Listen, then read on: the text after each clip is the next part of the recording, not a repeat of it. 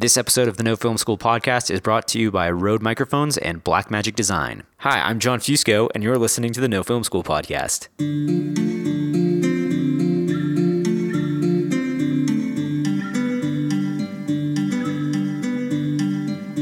Here we are, live from Utah, and our first interview is from a film called Arizona.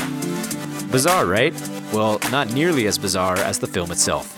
Set in the midst of the 2009 housing crisis, this darkly comedic story follows Cassie Fowler, played by Rosemary DeWitt, a single mom and struggling realtor whose life goes off the rails when she witnesses a murder. The man who committed the murder, played by Danny McBride, proceeds to take her hostage, and she must do her best to escape the grasp of his insanity. The result is a film that quickly alternates between dark comedy and horror slasher, which makes sense considering the team behind it will be responsible for the Halloween sequel that's coming next year. Director Jonathan Watson has been part of David Gordon Green and McBride's Rough House production company since Eastbound and Down, but this is his first shot at the helm of the feature. To enhance that slasher vibe, he employed the talents of composer Joe Stevens. I sat down with Joe and Jonathan moments ago to talk about how a great score can be used to influence your audience, the typical workflow of audio post-production, and how a composer can stand out in the biz. Enjoy. Hey everybody, it's John Fusco, and I'm here at Sundance. I have two guests with me. I'm going to let them introduce themselves. We're going to talk Arizona and sort of the collaboration between a composer and a director. So, starting with you, Joe. Joseph Stevens, composer for Arizona. Jonathan Watson, director of Arizona. Great. So, I guess let's just start this with a pretty basic question. How do you guys work together? What's your process like? Well, this is my first movie, so it was, I can't really speak to my, quote, process. Mm-hmm. This specific movie, where there's a few things that were challenges. That the first one is that we don't live in the same city. That's tough. And so during the making of the movie, we would meet up in a third city. So I live in Los Angeles. Joseph lives you live in Charlotte. No, Charlotte, yeah. Yeah, North Charlotte. Carolina. Yeah, Charlotte. And we would meet in Charleston, South Carolina. What was the purpose of that? Because the Rough House gang had moved to Charleston to prep for Halloween. And basically we all shot Vice Principals. And we shot a 2-season production where we shot 2 seasons in one go. So it was a 7-month shoot to shoot 2 seasons of the HBO show Vice Principals in Charleston. And Danny McBride and David Gordon Green, who's also our kind of Rough House partner, and Jody Hill all moved there for the production of that. David and Danny loved it so much they moved there permanently. David moved from Austin, Danny moved from Los Angeles. Wow. And they've set up their base of operations in Charleston, South Carolina. Is there like a film scene there, or is it just... There is now. No? Nice. That's good to know. And they're making Halloween, the new Halloween there as we speak. So how early into that did you have him on board during the actual production of the film, as far as like, would you get sent dailies or anything to sort of work with? Yeah, I got involved, during the edit. Mm-hmm. I've worked with Jonathan before with Vice Principals and Eastbound and Down, just never in this capacity. So we, had a working relationship, but never in this capacity. Yeah. And so, once you guys had an assembly, mm-hmm. I got a cut somewhat, early on, I suppose. And I started sending ideas. Yeah. And then, we just whittled some ideas down, figure out what would stick and what didn't stick. And then there's some, like with every score, there's always like easy moments and hard moments, things that it takes a while to get to where it needs to be. Mm-hmm. And so, but it was, a lot of communication over internet and telephone, and then the occasional, meeting in Charleston. Yeah. What were some notes that I guess you gave him in this initial stage? The challenge of the movie, the hardest part of the movie for me was this kind of tonal minefield, and this genre blending aspect of the movie. It's also what drew everybody to wanting to do it. What drew Danny to do it initially, me to do it. It is because it's not one thing. It's a funny, scary, crazy, weird movie, and if you don't get the score right, then you shatter. If you're trying to walk a tightrope of tone, and if you lead too much, or if you pull back, or you push into another direction, you can fight yourself, and then you're chasing your tail. You know what I mean? You get into this whirlpool of like, well, now it sounds too dark, now it sounds too light, now it sounds too whimsical, and it's tough. I mean, it was some of these parts that we were trying to find, or I was trying to find in the edit, to kind of just nail exactly that, the right level of horror or comedy.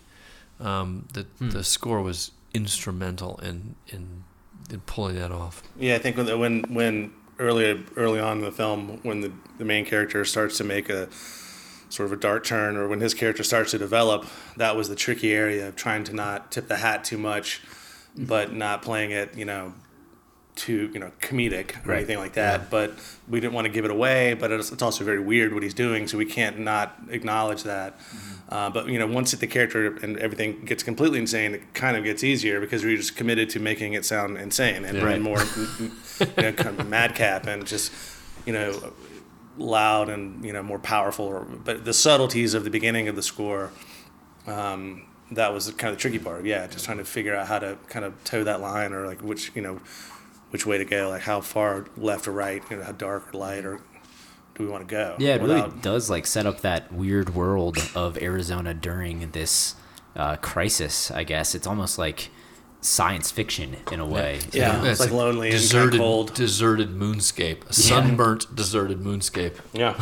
So was that an influence for you while writing the score at all? Yeah, I think for me it was, I wanted to explore a lot of weird sounds, and we knew early on that we were going to have this sort of kind of grindhouse electronic thing, that has this, because that kind of helps play the dark and the funny at the same time, where it's not a true horror film that's like has no light in it at all. It has a genre element that has, when paired against some of these scenes and some of these performances, they take on another kind of comedic level without being comedic music or horror music. And then I think that certainly visually, seeing some of what these shots look like and seeing some of these burnt out houses and abandoned lives, was a big part of like trying to find sounds that were eerie and lonely and angry and desperate, those kinds of things. And it was certainly dictated by the setting. Yeah, absolutely. Did you give him any temp music to work with, or was it kind of just Yeah, I mean, yes, there was some in the very first cut. There was a bunch of temp music, and that, there was, and you're that can be the blessing and the curse, because if you fill a cut with John Carpenter music that everybody loves, but it's not right, you can again you can kind of cheat yourself into it's that thing where you just naturally don't want to be looking at a cut with nothing. Yeah. But sometimes it's, if you can deceive yourself with temp music that is pushing it in the wrong direction. I see. You know what I mean? Yeah. It's a slippery slope with temp music. Yeah, I mean, this had to be edited with some temp. I mean, some of the temp that you guys edited with was like from other scores that I had given you guys. Most of it was kind of a mixed bag, I guess. It was like I didn't know a lot of it. And I kind of not liking Sicario that was in there. And John Carpenter. Lost Themes, maybe. I saw a lot of John Carpenter in there. In that, oh, yeah. Just because I'm like listening to, I've been listening to Lost Themes a lot because it's something that I'm trying to use as temp music for my own short. Yeah, I know. So it seems like a popular choice these days. Mm-hmm. Yeah, it's definitely. I think so. Yeah, we try to, we use that as sort of a springboard, and didn't want to go fully, committed to that vibe, but we did want to touch on it and kind of use elements, electronic kind of like pulsy elements of the kind of gross electronic feel almost, and then implementing guitars and some other, non-electronic elements, but some of it was sprung from Carpenter for sure. Yeah. Yeah, no, we're all fans of Carpenter. Yeah, it's hard. It's hard not to be. It's so good. Yeah. Like the last scene where he walks through. I mean, I don't think it's a spoiler. He walks through sort of a hydroponic garden. And I mean, the mood is just so Michael Myers in a way. You know, like these people are hiding from the slasher. Yeah, no, it's a monster in the house. Which really like lends itself to, I think, like a genre that, you know, you're straddling these genres, but it's pushing towards a slasher film almost. Absolutely. Oh yeah, we were definitely pushing that phrase came up a lot, you know, with pushing the genre, making it feel, pushing it, making it feel more in your face, you know, and kind of using that to our advantage because of this. It does toe the line of comedic and intense, you know, and dramatic. You know, it can be with these performances and kind of the absurdity and insanity of a lot of it. It kind of it helped, and it kind of just, felt easy. Not easy, but it felt natural, I suppose. Yeah, it felt right.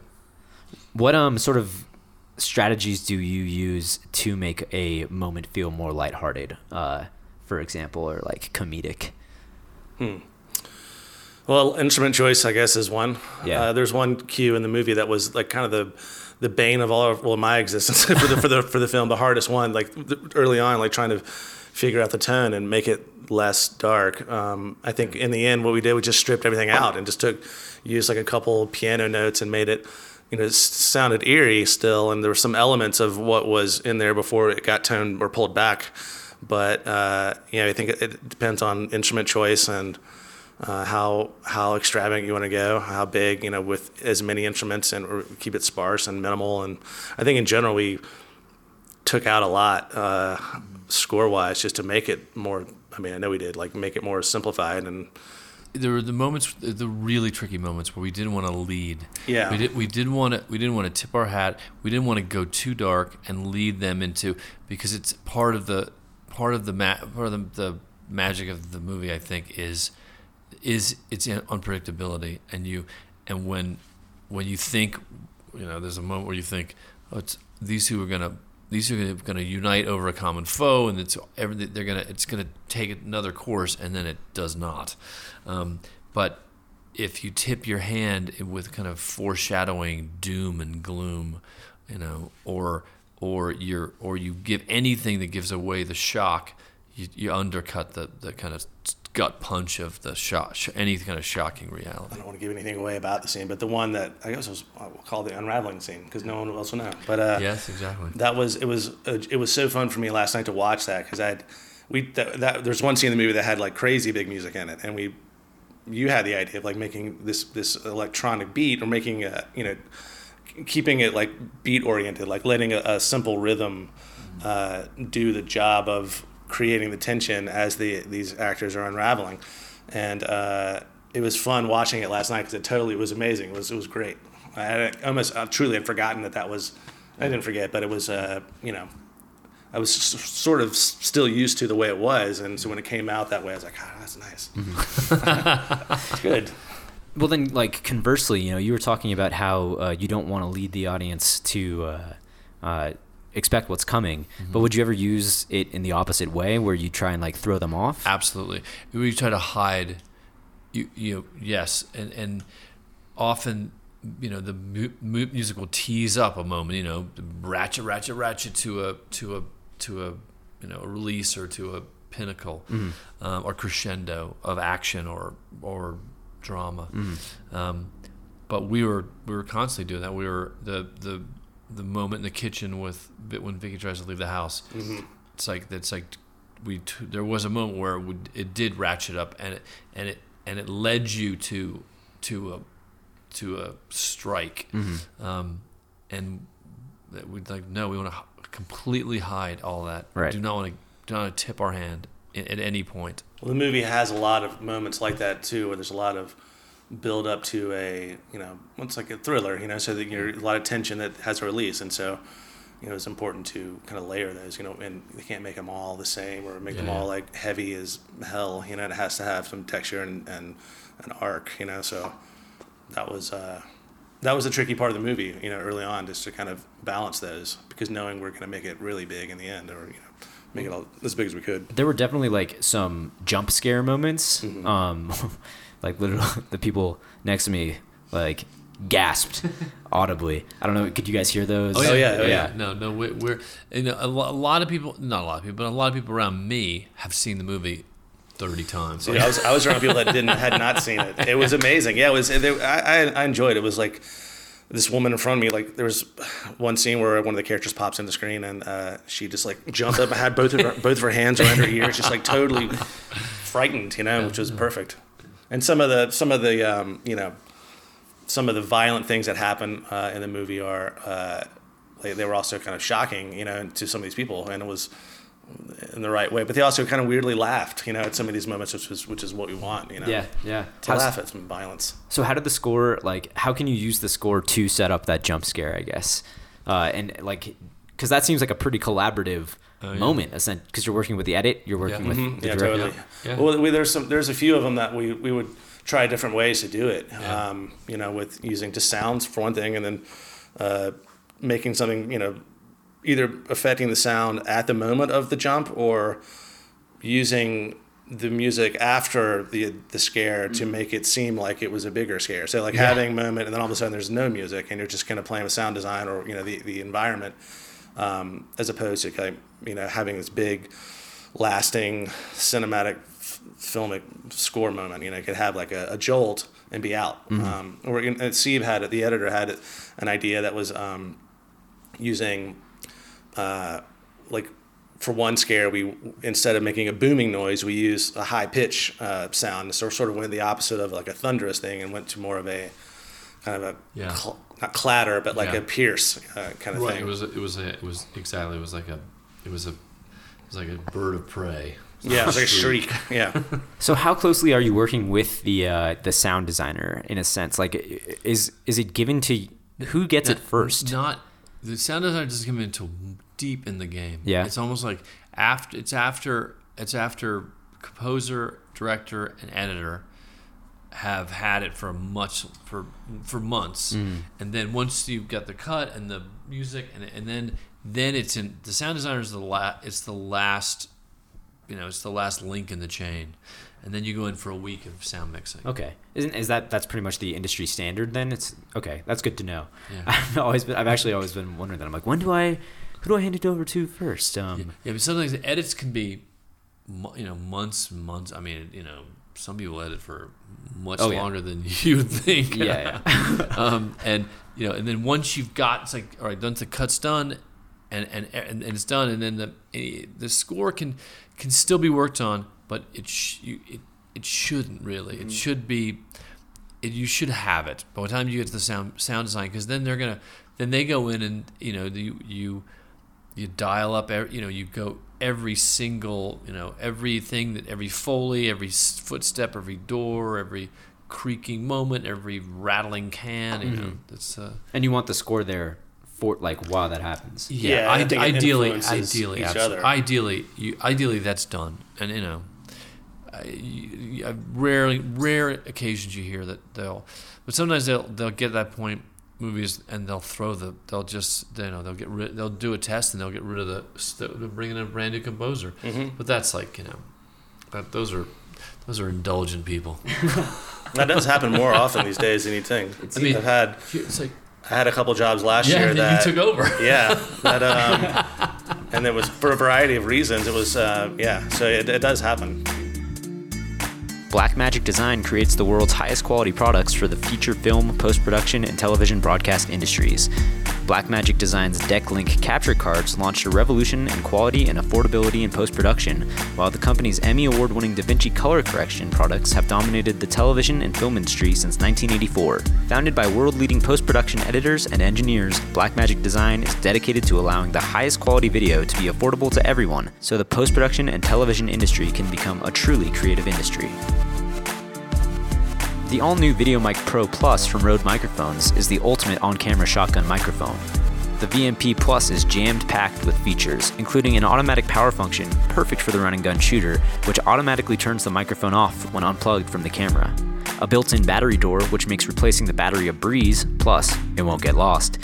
Multiple power options, digital switching, which will ensure user has ultimate capture of the audio signal at the source, reducing post-production and editing times, including a 2-stage high-pass filter, a 3-stage gain control, a high-frequency boost, and a safety channel which will help ensure the signal does not clip when unexpected spikes occur. That's the VideoMic Pro from Rode Microphones. So how did you get involved in the project at first while we're talking about, bringing on composers to a project? Like, how does a composer get I work with hired? Rough House a lot, and so I'm going to know about pretty much everything they're doing. Yeah. And so, Danny talked to me about it early on. They sent me a script. I went to a table read in LA. It was and I guess, it's kind of, I don't really know. Other than just being friends with everyone, we're all started talking about this movie that we're all going to make. This is a gypsy family tribe that started back with when they were all in film school together. Okay. Film school. Yeah, exactly. We're not talking about that. No. Yeah, North Carolina School of the Arts. I actually wasn't in School of the Arts. What were you in? I was in UNC Greensboro, which is like 15 minutes away. Wow, you were an interloper. That's right.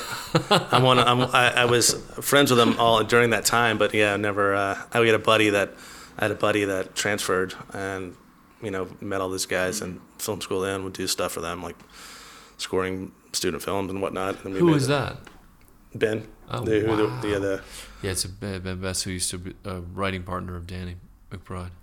So if you are a composer and you're like trying to get work, what's the best way to do that? Because go ahead. No, I was just gonna say I've been like I just had a Kickstarter and I was already being bombarded by like people that wanted to do it. Yeah, There's a lot of hustle for it. I think that it's a strange. I feel pretty lucky because a lot of the guys that I work with most of the core group of guys that I work with are all friends I've known since college, and so we just kept doing stuff. I kind of like, I didn't have to do a lot of what a lot of composers do, or they go to conservatory, they go to school for it and study it, or they go out to LA and start hustling and take a more like hitting the pavement kind of approach. I was fortunate enough I was in a band that, and all these guys are making movies, and they would share music for the band, and then from the band to the films, and the films would sometimes get big, and then or have some exposure, and then these guys are such good. Rough House guys are so great, and they're such good friends, and they just keep, they want to work with their friends and who they have relationships with and who they're comfortable with, and so that just led to more work, and then by way of that, those jobs get more exposed and. And so then, as a result, I get more exposed, and then so it kind of helps me, obviously. And so I kind of came up in a different way than a lot of people do, where I didn't have to pound the pavement in the same way. I had, I'm still looking for jobs, Right. But it's I was lucky to be born into it with it's kind of a crew that is a fully formed crew that like writes and produces and directs films and TV shows, and so I'm like the guy they didn't have a guy that did music except for me, so that's and I guess they didn't need one, so so I was lucky in that sense. But I know a lot of guys a lot of guys come up through the music like bands. There's so many. I had a conversation yesterday with another composer about how bands, a lot of bands these days, the music business is so tough that a lot of guys, they look to films and to scoring gigs, or, by way of their bands, having music placed in it, and a lot of those guys peel off from the bands and have, Yeah. I just met Marilyn Manson's new guitarist. He is Tyler Bates, who scored Guardians of the Galaxy and Sucker Punch. You met him here? No, he and our daughters go to school together. Nice. Well, that's really that band thing is really interesting, because it seems like in that sense it's almost converse too, that you can get band jobs from movies nowadays. Yeah. So what's attractive for you for a composer as a director? Like, what do you like to see in terms of collaboration? Or I cannot really speak to that in the sense that it was my first movie, and I have Joey's a dear friend of mine, and I've always loved the music he's done. I love the music he did in Vice Principals and Eastbound. So I've seen him kind of grow and progress and become a better composer. Mm-hmm.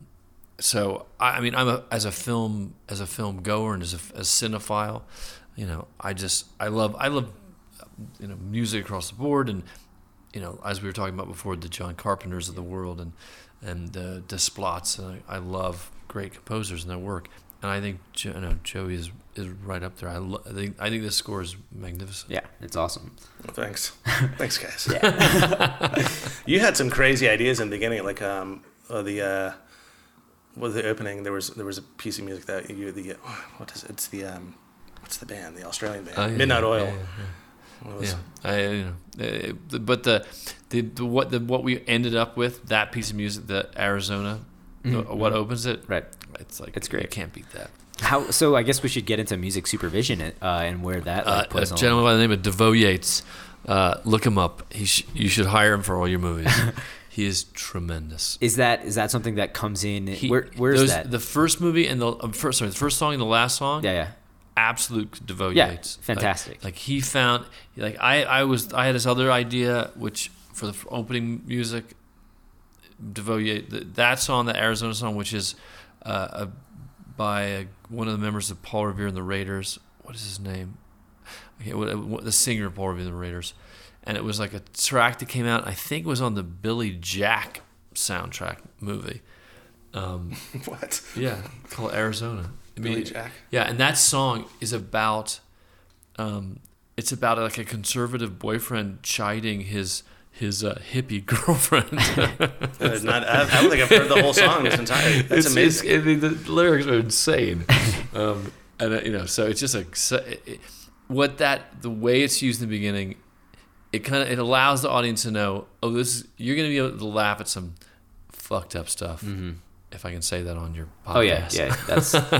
I'll say that. So going back to how we were sitting around, I was sitting around at the screening, people that I didn't know, and I knew that I hadn't seen the film. Yeah. There's a scene, like the second scene of the movie, or thereabouts, the first big scene, which is pretty fucked up, and so we use the music, that song, this Arizona song, to kind of like play against what we're watching. And it totally worked. Like these people were like laughing at the worst thing you should be laughing at. It was amazing. There was applause. It was like it was just uproar. It was so strange. It was also it's complete. That's the intent. It was awesome. No, that is the sweet spot we wanted to hit. Well, I guess just wrapping things up here. I like to ask this of all our guests: is what kind of advice can you give to aspiring composers? I suppose in this sense. Well, I guess to keep working, I don't know. It's just keep making music. Mm-hmm. And I guess also sticking to what you do best or what you enjoy the most. I think that's important. I think sometimes you try to overextend and do things just to get a job or to try to sound like somebody else or to do what maybe is kind of outside your wheelhouse. Sometimes it works, and you should always push yourself to do new things, but if you're not enjoying it, or if it's not, you're kind of doing a disservice to yourself, I think. What do you do in your free time when you're not what kind of music are you making when you're not composing for films, essentially? Like, are you trying to broaden your... Oh, absolutely, yeah. I mean, I don't know. I write a lot of stuff on piano that just goes nowhere, mm-hmm. That just have like a hard drive full of music that I kind of keep in mind. So I have things to keep in mind for, ideas, melodic ideas that could be used here and there. And so what I do in my own time, I don't know. I explore a lot of.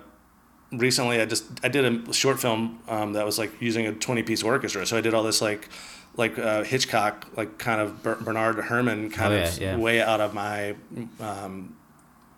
canon, so to speak. But it was it was amazing. It was fun to kind of work on things that I'm not playing myself. I'm not playing piano or guitar or keyboard or drums or whatever. So it's. I'm kind of playing a lot of things. I have a lot of electronics. I have a lot of synthesizers, and I love, folky guitar music and thrash polka. Thrash polka. Don't you love a lot of thrash polka? And I love opera. I do like opera. Yeah. I don't know. I mean, you sob during opera. I did. I have. I think you sob.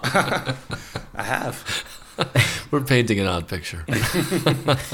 Yeah, I mean, do you experiment with just sound in general? We did a lot of that for Arizona, where I went and I recorded a bunch of I took a bow, a cello bow, and bowed notes or strings on the piano, and then would feed them to my computer and just pitch shift them down, by like 24 semitones or something, and so just making them sound like an instrument, but sort of an unidentifiable instrument.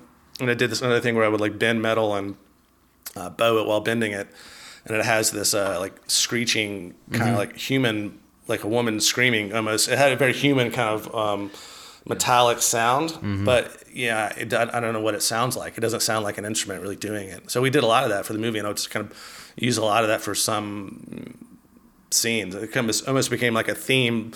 Once things kind of went off the rails, it kind of became like this sort of, thematic idea that we would touch on a lot. Yeah, it's dark and twisted. You can't quite put your finger on what it is. It's great for horror. I mean, when you don't know what's coming like that. So then, Jonathan, I would ask, this is your first movie. Yes, it is. Congratulations. Thank you very much. What advice would you give to aspiring directors? Very good question. It's material. Just hunt for good material. I've written a couple scripts. I did not write this one, but it's the material. Hunt it down, find it. If you can't find it, create it. Mm-hmm. That's my advice. And like kind of what speaks to you in that sense. Exactly. You're